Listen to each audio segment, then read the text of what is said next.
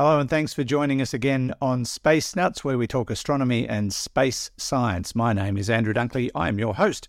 Coming up today, we're going to be talking about a discovery on Mars. Yep, it's the remains of a glacier, and they think the ramifications of that could be really incredible for future human missions to the Red Planet. Of course, they could just pop over to New Zealand and get one, so I don't know what the big fuss is about.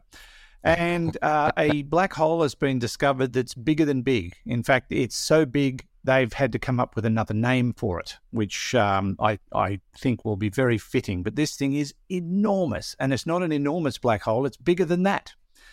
Plus, we will be answering audience questions. Jeff wants to talk about time travel. Andy wants to talk about telescopes. And Neville wants to talk about the Big Bang and a different angle on the speed of light, which will be fascinating. That's all coming up on the next edition, this edition of Space Nuts. 15 seconds. Guidance is internal.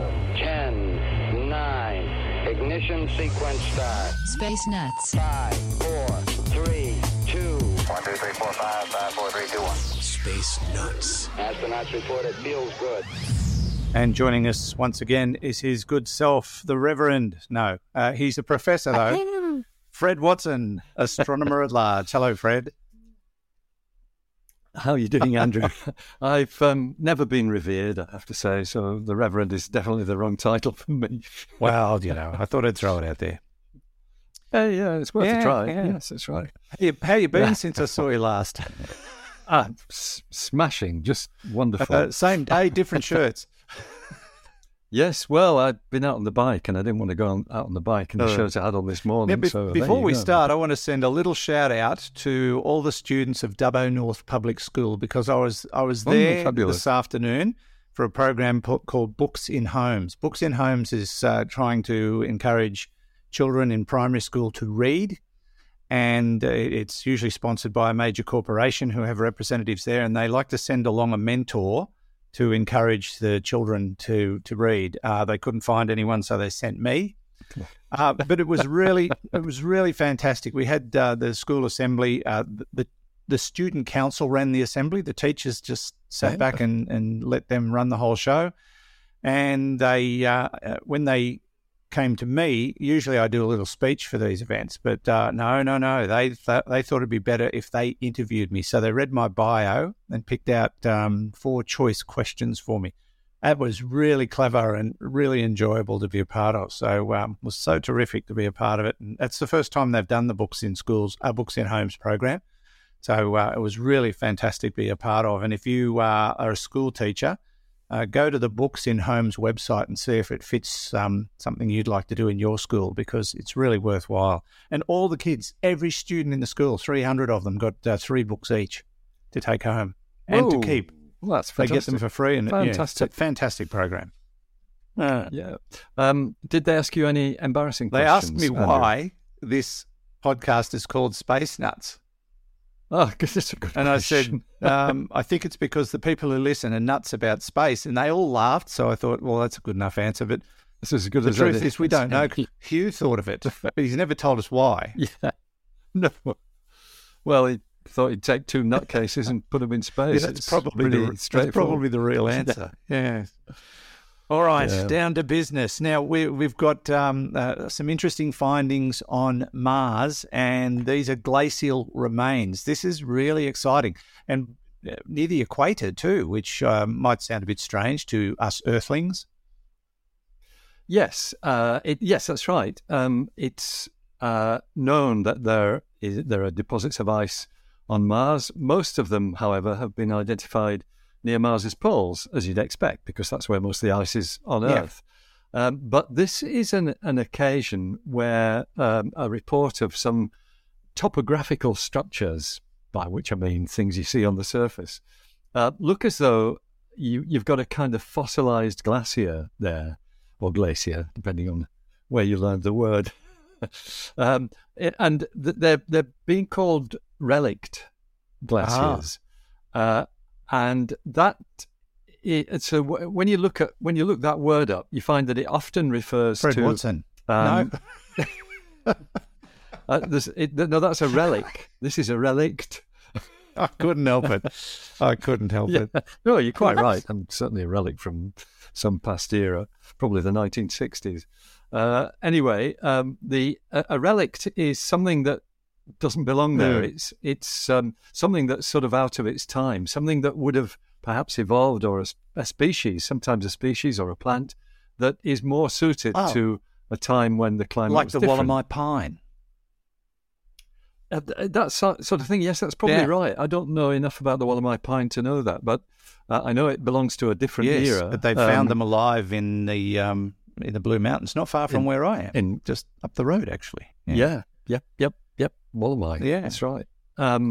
So this is not about living organisms. This is about structures on the surface of Mars. And the thing that's got everybody excited is that this sort of speaks of glaciation and glacial remnants, but it's right on the equator. Nearly the equator. It's 7 degrees 33 minutes south of the equator. So it's at Mars's warmest area. That's the bottom line.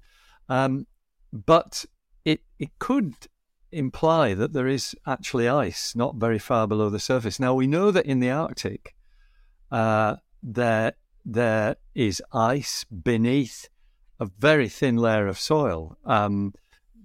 The spacecraft whose name is eluding me at the moment, but was in Mars's northern Arctic, landed on the surface. It was probably back in the early 2010s, I think, and scooped up sand from the surface, and sure enough, beneath it there was solid ice, a kind of permafrost of ice, and that is fine when you're at a latitude that might be 70 or 80 degrees from the equator, where you would expect it to be cold. But to find evidence that there might be something like that near the equator is exciting, because it might imply that there are large bodies of water that could be accessible to human explorers on the planet near the equator. So it's at a place called Eastern Noctis Labyrinthus. I love the names of places on Mars. They're great. They're just awesome. They're fantastic. That's right. And they all mean something, as do the geological eras on Mars. And there's the Noatian. The period we're in now is, if I remember rightly, the Amazonian period. Yes, I've heard that. On Mars, and this structure that's being looked at belongs to the Amazonian period. So it may well be that there's, it's been dated to be very recent. And just for the record, Earth is currently in the Anthropocene epoch. That's right. Yeah. Yes, we are. A bit that we're tinkering just in case you didn't know. Yes, exactly. So it's there's been a conference where this was announced, but the work has been done by scientists at the University of the Mars Institute, Maryland, University of Maryland. Yes, Maryland. That's the place. Maryland Department of Geology. That's what I was looking for. We quite often get questions from Maryland, we do. Which is nice, and Arizona. Yes. Yeah, and Arizona. That's right. Anyway, so this is science that's been done basically from imagery of the surface of Mars, and you and I have spoken many times about the spacecraft that are in orbit around Mars, Mars Global Surveyor, Mars Reconnaissance Orbiter. These are the ones that have been able to take high-resolution images of Mars. And so what these scientists have done is they've looked closely at both the images and the radar results from Mars, which tell you how high and how deep things are. And what they're seeing is it's actually rock, but it looks like a glacier because it's got all the sort of features that we normally associate with glaciers, like moraines and these lateral deposits, crevasses, terminal deposits. Yeah, crevices, thrust plains, all of that sort of thing. And they see all this stuff and say, this looks just like a glacier. But the temperature's too high for it to be a proper glacier. But what they are suggesting is that what you're seeing is basically deposits of volcanic salts, if I can put it that way, salty material that's been spread around by volcanoes. And I think if I remember right, this is a reasonably volcanic area. Yep. It's actually, I'm going to read from our favourite crib sheet on phys.org. The presence of no, wait a minute. Let me read a quote from one of the scientists, actually a scientist at the SETI Institute and the Mars Institute, who's the lead author, Dr. Pascal Lee, who says what we found is not ice, but a salt deposit with the detailed morphologic features of a glacier. In other words, it looks exactly like a glacier. And so what phys.org says is the presence of volcanic materials blanketing the region hints how the sulfate salts might have formed and preserved a glacier's imprint underneath.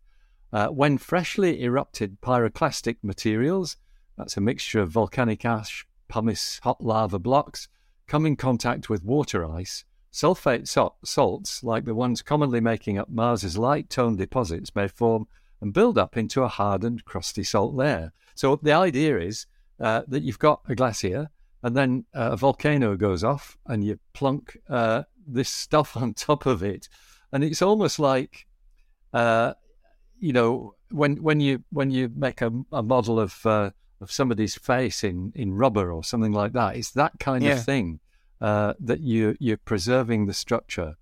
And another of the authors from University of Maryland, Surab Subham, says this region of Mars has a history of volcanic activity, and where some of the volcanic materials came in contact with glacier ice, chemical reactions would have taken place. For some reason, the bit I was reading has just disappeared. I have no idea why. The internet, Fred.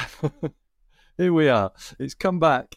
This region of Mars has a history of volcanic activity, and where some of the volcanic materials came into contact with glacier ice, chemical reactions would have taken place at the boundary between the two to form a hardened layer of sulfate salts. This is the most likely explanation for the hydrated and hydroxylated sulfates we observe in this light-toned deposit. So it's a really nice piece of work. You've got something that mimics a glacier. What they don't know is whether underneath these salts, maybe not so deep, but protected to some extent from the heat of the sun on the equator of Mars, whether there is actually ice underneath. And of course, that's the big question. And I'm not really sure how you discover that without going there and digging holes in it. Yeah, I guess that's the $64,000 question. And for future exploration and putting people on Mars, they probably need to know before they go, or do they send people there and go, well, we're going to land here and have a look around? But you'd really want to do your intelligence work before you left first, because it's such a long journey. You could do that.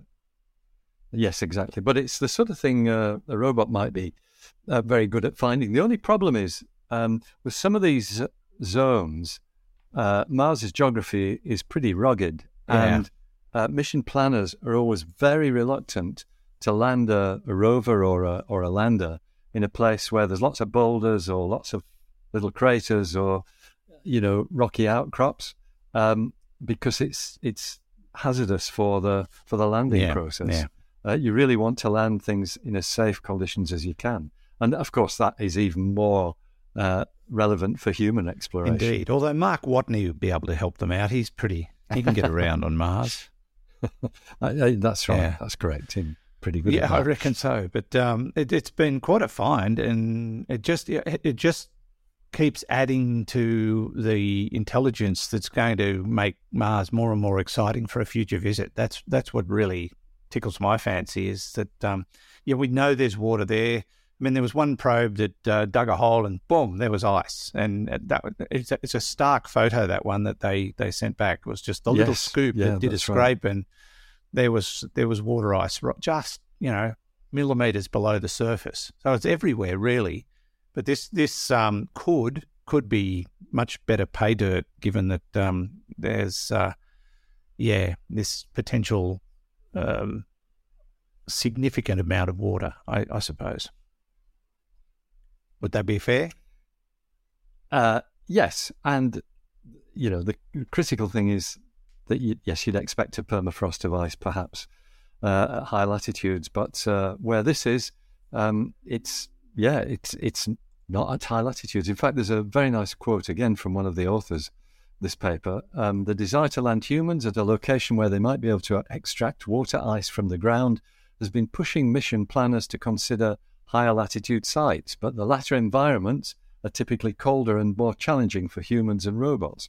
If there were equatorial locations where ice might be found at a shallow depth, then we'd have the best of both environments, warmer conditions for human exploration and still access to ice. Yes, very exciting stuff. And if you want to read up on that story, by all means, jump on to the phys.org website. This is Space Nuts. Andrew Dunkley here with Professor Fred Watson. Let's take a quick break from the show to tell you about our sponsor, NordVPN. Now, this is the virtual private network that I use, and you can get an exclusive deal as a Space Nuts listener by going to the URL nordvpn.com/spacenuts. Now, once you're there, you'll notice that there's a 30-day money-back guarantee on Nord products. You also get extra months for free if you sign up to the NordVPN Space Nuts deal. So when you get there, click on the Get the Deal tab and you can see what's on offer. Now you can get the basic service, the extended service or the complete service, standard, plus and complete they call them, and you can get them on a monthly plan, a 1-year plan or a 2-year plan. Now I went the whole hog. I went the complete deal for 2 years. I got an extra 4 months for that. So I get 28 months of coverage for the price of 24, but I also get a significant discount, and again, reminding you that you do get a 30-day money-back guarantee. But with the basic service, you get high-speed VPN, malware protection, tracker and blocker protection.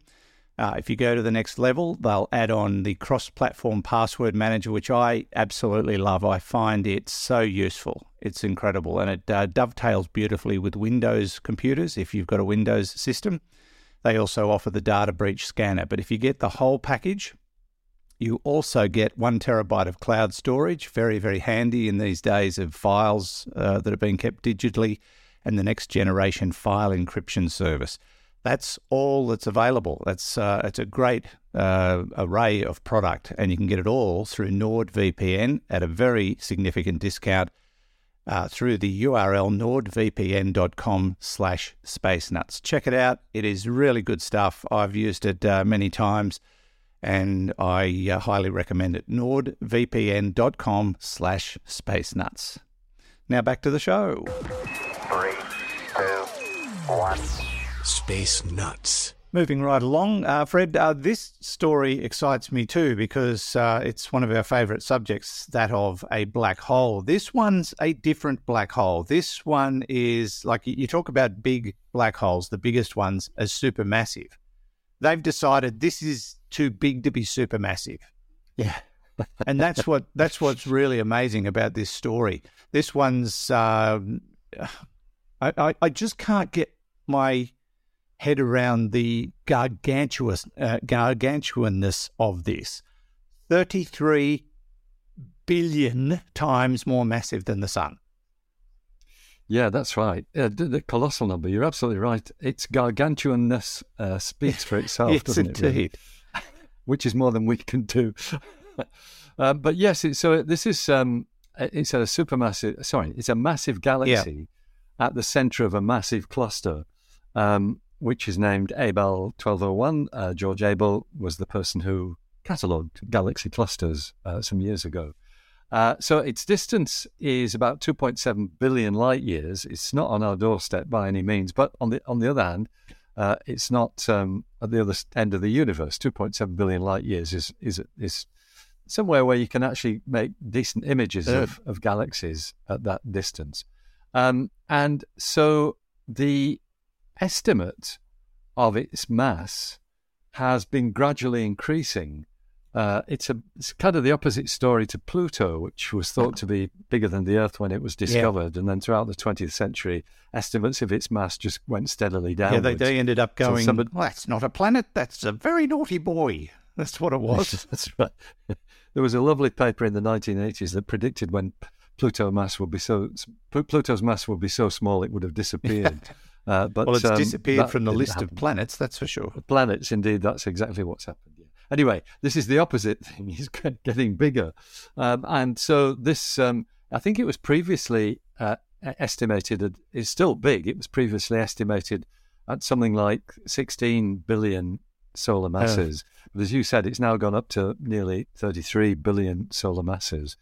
And the question is, I guess, that's on everybody's lips, how were these measurements made?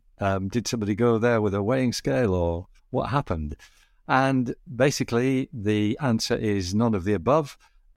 It was done by gravitational lensing, that fantastic trick that astronomers have at their disposal to measure mass by looking at how objects a long way behind other things, the things whose mass you want to measure, looking how their light is distorted or bent by the gravitational pull of whatever it is that's at the middle of that object. And that's what happens. That's what has happened. So, what have they decided to call it if it's too big to be supermassive? Well, yeah. So we think that most galaxies, any ordinary galaxy, has what we call a supermassive black hole at its centre, including our own. And the black hole at the centre of our galaxy, if I remember rightly, is 3.6 million times the mass of the Sun. But billion solar mass black holes are relatively common, and they are called supermassive black holes. But this wipes the floor with most of those, and it is an ultramassive black hole. Ultramassive, that's the correct term now, for it. If they'd really been thinking outside the square, they would have kept up with the modern vernacular and called it ubermassive. But I guess ultramassive will do the trick. That and then this is probably one of the biggest ever found. I'm assuming there's been bigger ones found, but not many. Yes, that's right. And but this ranks among the top very few. Yes. I'm not sure where it stands in the records. The problem is, exactly as I guess this story highlights, the problem with things like this is how you measure their mass accurately. And so one way of doing it is if you've got a black hole that's actively gobbling up stuff around it, that can give you an estimate of its mass, because what happens is the stuff that's being sucked in gets swirled into what's called the accretion disk, this disk of material that's on its way down to the center of the black hole itself. And you can actually measure the velocity of material swirling around in that accretion disk, and that gives you a measurement of the black hole's mass. But this galaxy, it's hypermassive black hole, I beg your pardon, it's ultramassive black hole, get the word right, Fred, is quiescent. It means it's not actually gobbling up stuff in the way that would be helpful if you wanted to measure its mass. And that makes it hard to see. Exactly, yes. So you can only detect it by its gravitational influence on its surroundings or on the light passing it from a background galaxy. And it turns out that by chance there is a galaxy almost directly aligned behind this particular one at the center of the Abell 1201 cluster. And so it's by looking very carefully at very detailed, high-resolution images of this particular galaxy, that a faint image of the distorted galaxy behind, a faint distorted image of the galaxy behind it has been measured and analysed, and it's that tells you that at the centre of the foreground galaxy, the one that's doing the lensing, there must be this ultra-massive black hole. And I might just add that some of these observations were made with an instrument called MUSE, the Multi-Unit Spectroscopic Explorer, which is commonly used actually by Australian astronomers. It's one of the instruments of the Very Large Telescope, the European Southern Observatory's flagship instrument down at Cerro Paranal in Chile, or up at Cerro Paranal from here. So that's basically the way this work has gone. It's the analysis of the gravitational lensing effect of the galaxy that has led the scientists who are based, at least one of them is based at the University of Durham in the United Kingdom. I used to have a lot to do with that university when I was building instruments a bit like Muse, the one we were just talking about. So that's where the results have come from, this measurement of the gravitational distortion. Okay, I'm just looking through the list of black holes. I hoped you would. And Able 1201 sits at 1, 2, 3, 4, about 7th on the list. Yeah. That's right. Now, that's based on certain limitations, but I think the biggest one is TON 618, which is a hyperluminous broad absorption line radio loud quasar and Lyman alpha blob. Yeah. Get all that science, and they call it a blob. A blob, yeah. So that's what that's telling you is it's the way that the accretion disk is behaving, the way it's gobbling up material that's been used to measure its mass. So that's has its mass measured in different, in a different framework. I notice in the article that I'm reading that we have two different numbers for this one. I said it was 1201, but it's somebody's got the numbers the wrong way around, and it's 1021. I think. Well, let me see. Well, I've got 1201 on this list. All right, so maybe it's 1201. Maybe the 1021 is the incorrect. That's a typo version.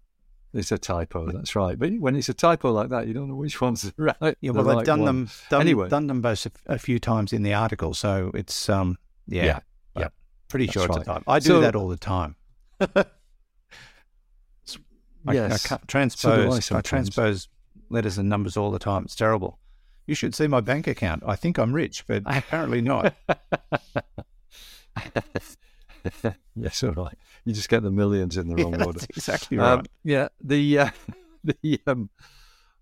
So the upper limit for these things is thought to be about 50 billion times the mass of the sun.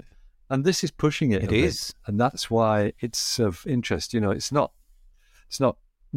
clawing at the number 50, but 32.7 is a bit near that. And one statistic that I really like is the diameter of its event horizon. The event horizon of a black hole is the point beyond which there's no return. It's the point where you can't even see light coming from the black hole. Yeah. And it is more than, as they quote here, more than 1,290 astronomical units. An astronomical unit is 150 million kilometres. It's the distance between the sun and the Earth. Neptune is about 30 astronomical units from our sun.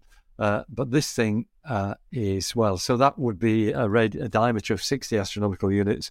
This thing is 1,290 astronomical units. It is huge, absolutely enormous. Remember that if the Earth, if you had a black hole with the mass of the Earth, its event horizon, if I remember rightly, it will be 18 millimeters. This is 1,290 astronomical units. So it is a very big black hole. It's gobsmackingly large. It should be called the gobsmackingly massive black hole. Yes, that's right. That was an expression that I think grew up in Britain, so it's very appropriate that the gobsmackers of the United Kingdom should put their name to it. But instead, we've got an ultramassive black hole. Ultramassive's good. I like the word. It works, and there aren't that many of them, as I said. And it's and I suppose it wasn't that long ago when we sort of started the podcast and started talking about black holes that we said, look, they only come in two sizes. We've never found a middle-sized one. Well, now we have. And now we're finding all sorts of sizes, just a vast spectrum of them. They're just... Yes. Yeah, they just keep popping up. Darn it. Although they can tell us so much, they also don't tell us a lot. They only tell us what suits them. They're so mysterious. It's true. That's because nothing comes out of them. It all goes in. That's right. Gosh, imagine what we could learn if we could just get our heads in there and have a bit of a squiz. Yes. Just in the gazillionth of a second before your head turned into a spaghetti. You could just say, "Oh, I got it." Too late. Yeah. Too late, yeah. I know everything. Too late. Yes. Damn. And you couldn't even put a probe in there to send a signal because the signal wouldn't get out. You couldn't do anything. Neither would the probe. It's just impossible. Some things. What you've got to do, Andrew, what you've got to do is find a white hole that's churning everything out, and that might tell us the secret of the universe. But we haven't found what we need is to observe a collision between a white hole and a black hole. Ooh, now that will be sensational. I reckon that would solve the problem. That would rattle LIGO a bit, wouldn't it? It would do. By the way, if you want to follow up on that story, you can go to the sciencealert.com website, or you can read the research in the monthly notices of the Royal Astronomical Society. Space Nuts. That's us, Fred. Apparently. Now we've come to the next part, which was after the previous part, which came after the part before that. But this is the part where we hand it over to the audience, and we get all sorts of questions that we like to sit and laugh at because we don't know any of the answers, and we just make it up as we go along. Don't tell them that. Oh, of course they already know. I think they do. Yes, I think they do. But we often get time travel questions, and Jeff is definitely of that ilk. Hi, Fred and Andrew. This is Jeff in Dublin, Ohio. I'm not a big NFL fan, so let's not talk about the Bengals. Anyway, I have a Godalka experiment about time travel. If I'm standing on the Earth today and I want to go back 10 years with my brand new time machine, wouldn't that mean that I would end up in the middle of space since the Earth has moved several million miles 10 years ago? I'd really like to know because it could be the basis for a cool science fiction story. First-time listener, first-time caller. Really glad you guys do this show. I love it. Take care. You too, Jeff. Thank you so much. He's absolutely spot on. I think we've been over this once before. Just trying to remember if I've read it somewhere in a science fiction novel. But yes, if you were going to travel back in time, you would have to come up with some pretty savvy calculations that were exactly right. If you wanted to survive, and end up in the right place. Yeah. So the typical place in the universe is there's not much going on. It's pretty dire. It's empty space. But if you and Jeff's right, the rotation of the galaxy would have carried the whole solar system along by 10 years worth of 200 kilometers per second times however many seconds there are in 10 years. No. It's a long way. So that's right. And as far as we know, backward time travel is impossible because it conflicts with all kinds of causal things. It's philosophically not possible to have backward time travel, even if we had a mechanism for it, which we haven't. The forward time travel is different. You can go forward in time by doing the trick of going very fast for a long distance and then coming back again, and you're much younger than the people you've left behind. Well, they've proven that. They've proven that with atomic clocks, haven't they? Yeah. Oh, yes. Yes, that's right. Yeah. So you can go forward. Yep. But not backwards. Yeah. So, and it's probably just as well, because who wants to be in a typical place in the universe where it's completely dark, nothing's happening, it's a complete vacuum, and there's nothing on TV. But assuming you could, which we like to do on this podcast, assuming you could go back in time, you would have to calculate precisely where you needed to be at the exact moment of transfer so that you'd turn up on the Earth and not under it or too far above it and come crashing back down, or be just slightly out of reach and watch it, drift away while watch it go past. Yeah. There would be very little room for error. In fact, there'd probably be none, I would imagine, with that kind of thing. Yeah, and so you'd have to allow. question. I know this is going to sound silly, but you'd have to allow for continental drift, wouldn't you? Maybe. Yes, you would. Well, wait a minute. Continental drift is typically 3 or 4 centimetres. Yeah, well, you wouldn't. So but if you didn't allow for it, that's 30 centimetres off target. Oh, you would be, yeah. But that might be acceptable. Unless it was 30 centimetres under the surface of the Earth, in which case you'd feel embarrassed. But I was going to say you'd probably have to allow, you might have to assume. So you go back in time, you're going back in one coordinate, one of the space-time coordinates. And that would mean that wherever you landed, you would probably have the same velocity through space as you had when you left, which is a combination of the Earth's rotation, the Earth's revolution around the sun's revolution around the galaxy, and our galaxy's motion in the local group of galaxies. That dictates what your motion is at any given time. And it would, presumably, I have to defer to you as a science fiction author, you would come back to wherever it was in the past that you were going to with those same velocity coordinates. It sounds feasible to me. Yeah. It sounds like a reasonable assessment, I'll say. So that might mean that, if you got it really wrong, you might bang into something else that you didn't want to bang into. Wouldn't it be awful if you just did all this, worked it out, got exactly the right parameters and calculations and target points, and then forgot about the moon? Quite so, yeah.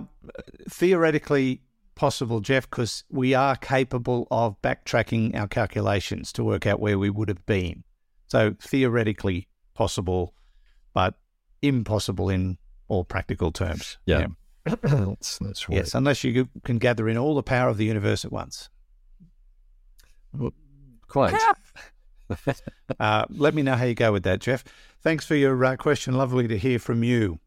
And go the Bengals. Now to Andy, who is in Wisconsin. You nuts talk a lot about radio telescopes and optical telescopes to detect things in space, whether close to Earth or very far away. Science fiction talks about a lot of passive sensors versus active sensors.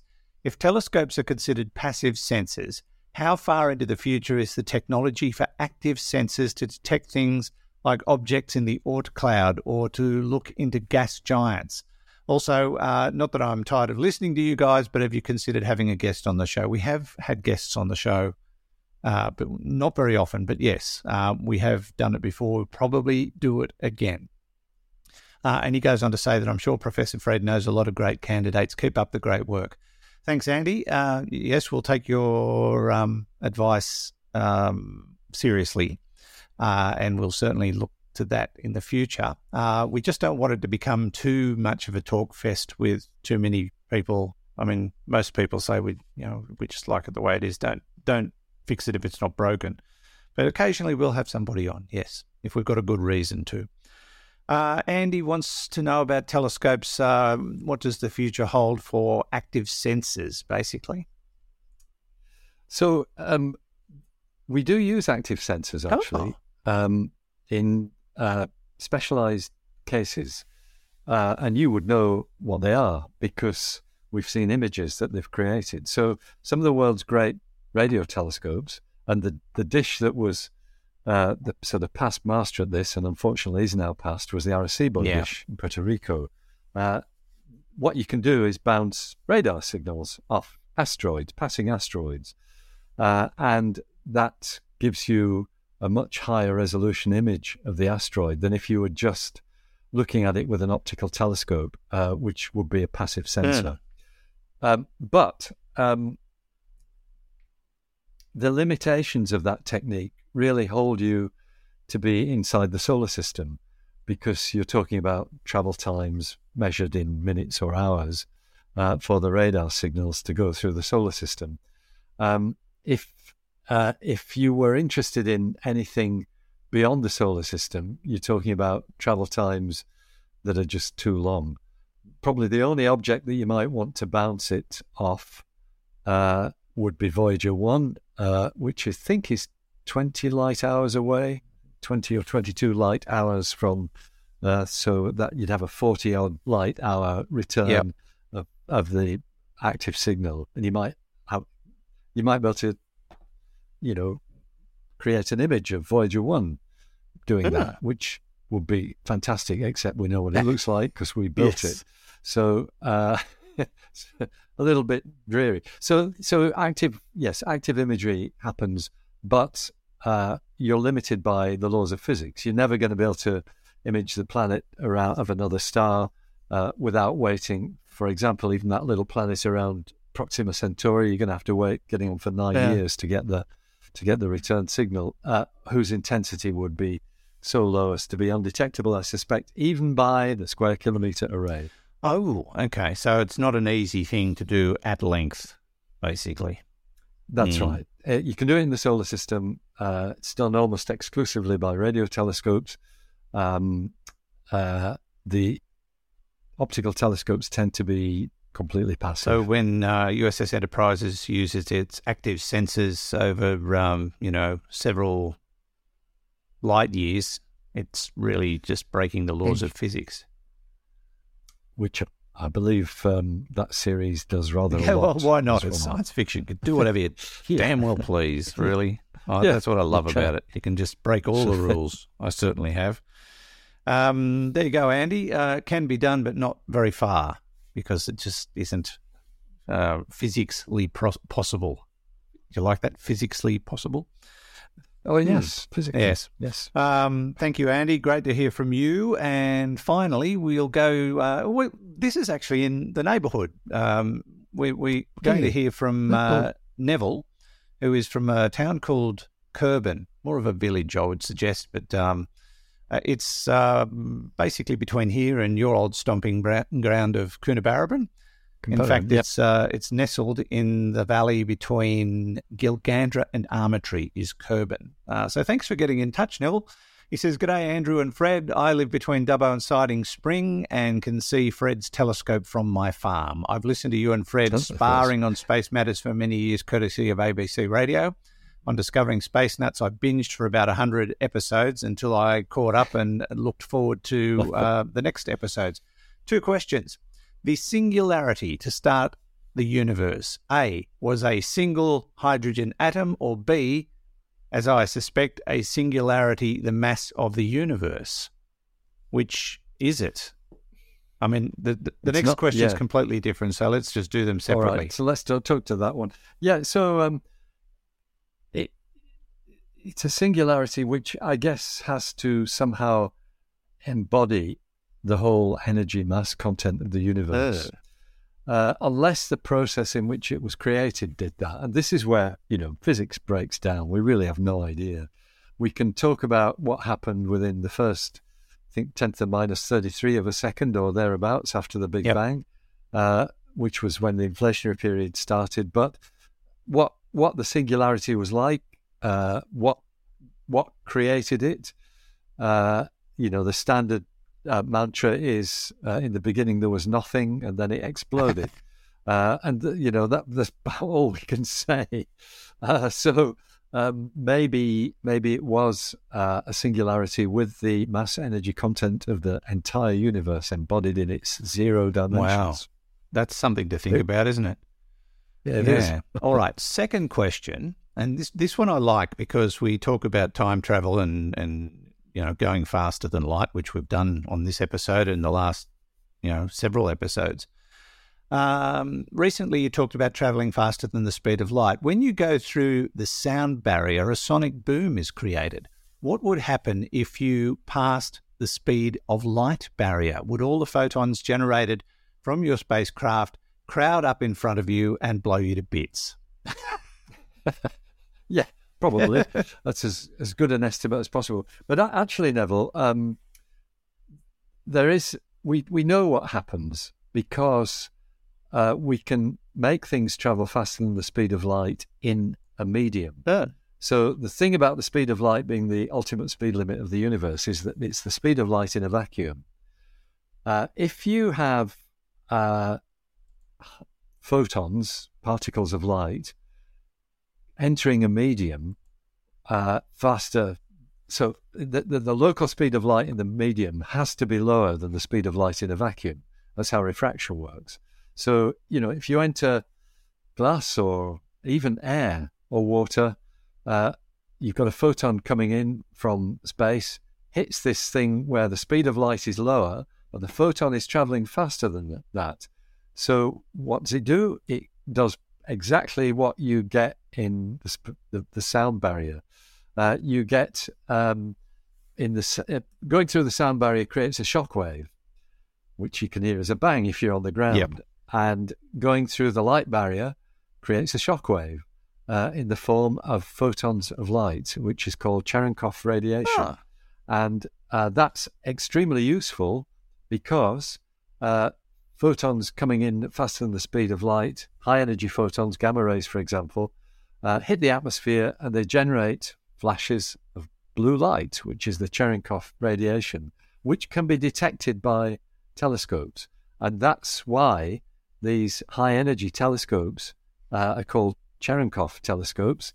And in fact, there's a big one being built or being considered at the moment, an array of large telescopes of that kind called the CTA, the Cherenkov Telescope Array, which will go not very far from the ELT, the extremely large telescope at Cerro Amazones, and again not far from Cerro Paranal, where the VLT, the very large telescope, is in northern Chile. So that exact process, particles of light travelling faster than the speed of light, happens and is useful to us as astronomers. Fantastic. Wow. Okay. So he's kind of onto something. Yeah. Thanks for mentioning it. Yeah. And say hi to everyone in Kerbin for us. He just did it. But, both of them. That includes the dog. No, Neville, lovely to hear from you, and thanks for catching up. It's nice to hear from somebody who used to listen to us on the radio all those years ago. We're just youngsters. Now, one more thing. Remember we were trying to figure out why Hugh called the podcast Space Nuts? It wasn't him. It was a fellow named Foxy. I don't think we've mentioned Foxy before, but he recorded all the intros and the IDs for Space Nuts. And when Hugh told him we were getting ready to launch a space science podcast between the two of us, he never explained why he used the name at the time. So we're all still in the dark about it. Okay. Yeah, but he's a super uber space fan himself. So I guess he was the one that was nuts about space, and that's how it stuck. I think it's more, he just took one look at us and said, God, those guys are nuts. Yeah, probably. It's got to be space nuts. That would be it. Hello, Foxy, by the way. Yep. Yes. So not Hugh's fault, which gives me one less thing to stir him up about. Damn.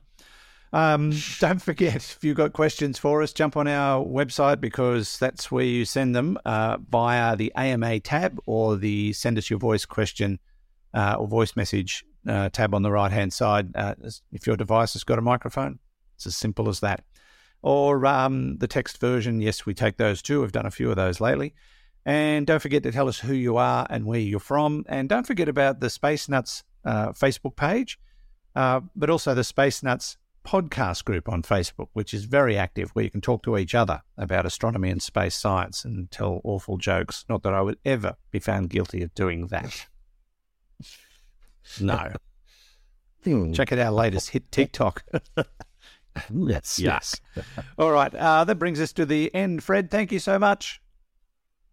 Always a pleasure, Andrew, and we will speak again soon. We will indeed. Fred Watson, astronomer at large, and thanks to Hugh in the studio for deflecting blame. And from me, Andrew Dunkley, goodbye. We'll see you on the very next episode of Space Nuts. See ya. Space Nuts. You've been listening to the Space Nuts podcast. Available at Apple Podcasts, Google Podcasts, Spotify, iHeartRadio, or your favorite podcast player. You can also stream on demand at Bytes.com. This has been another quality podcast production from Bytes.com.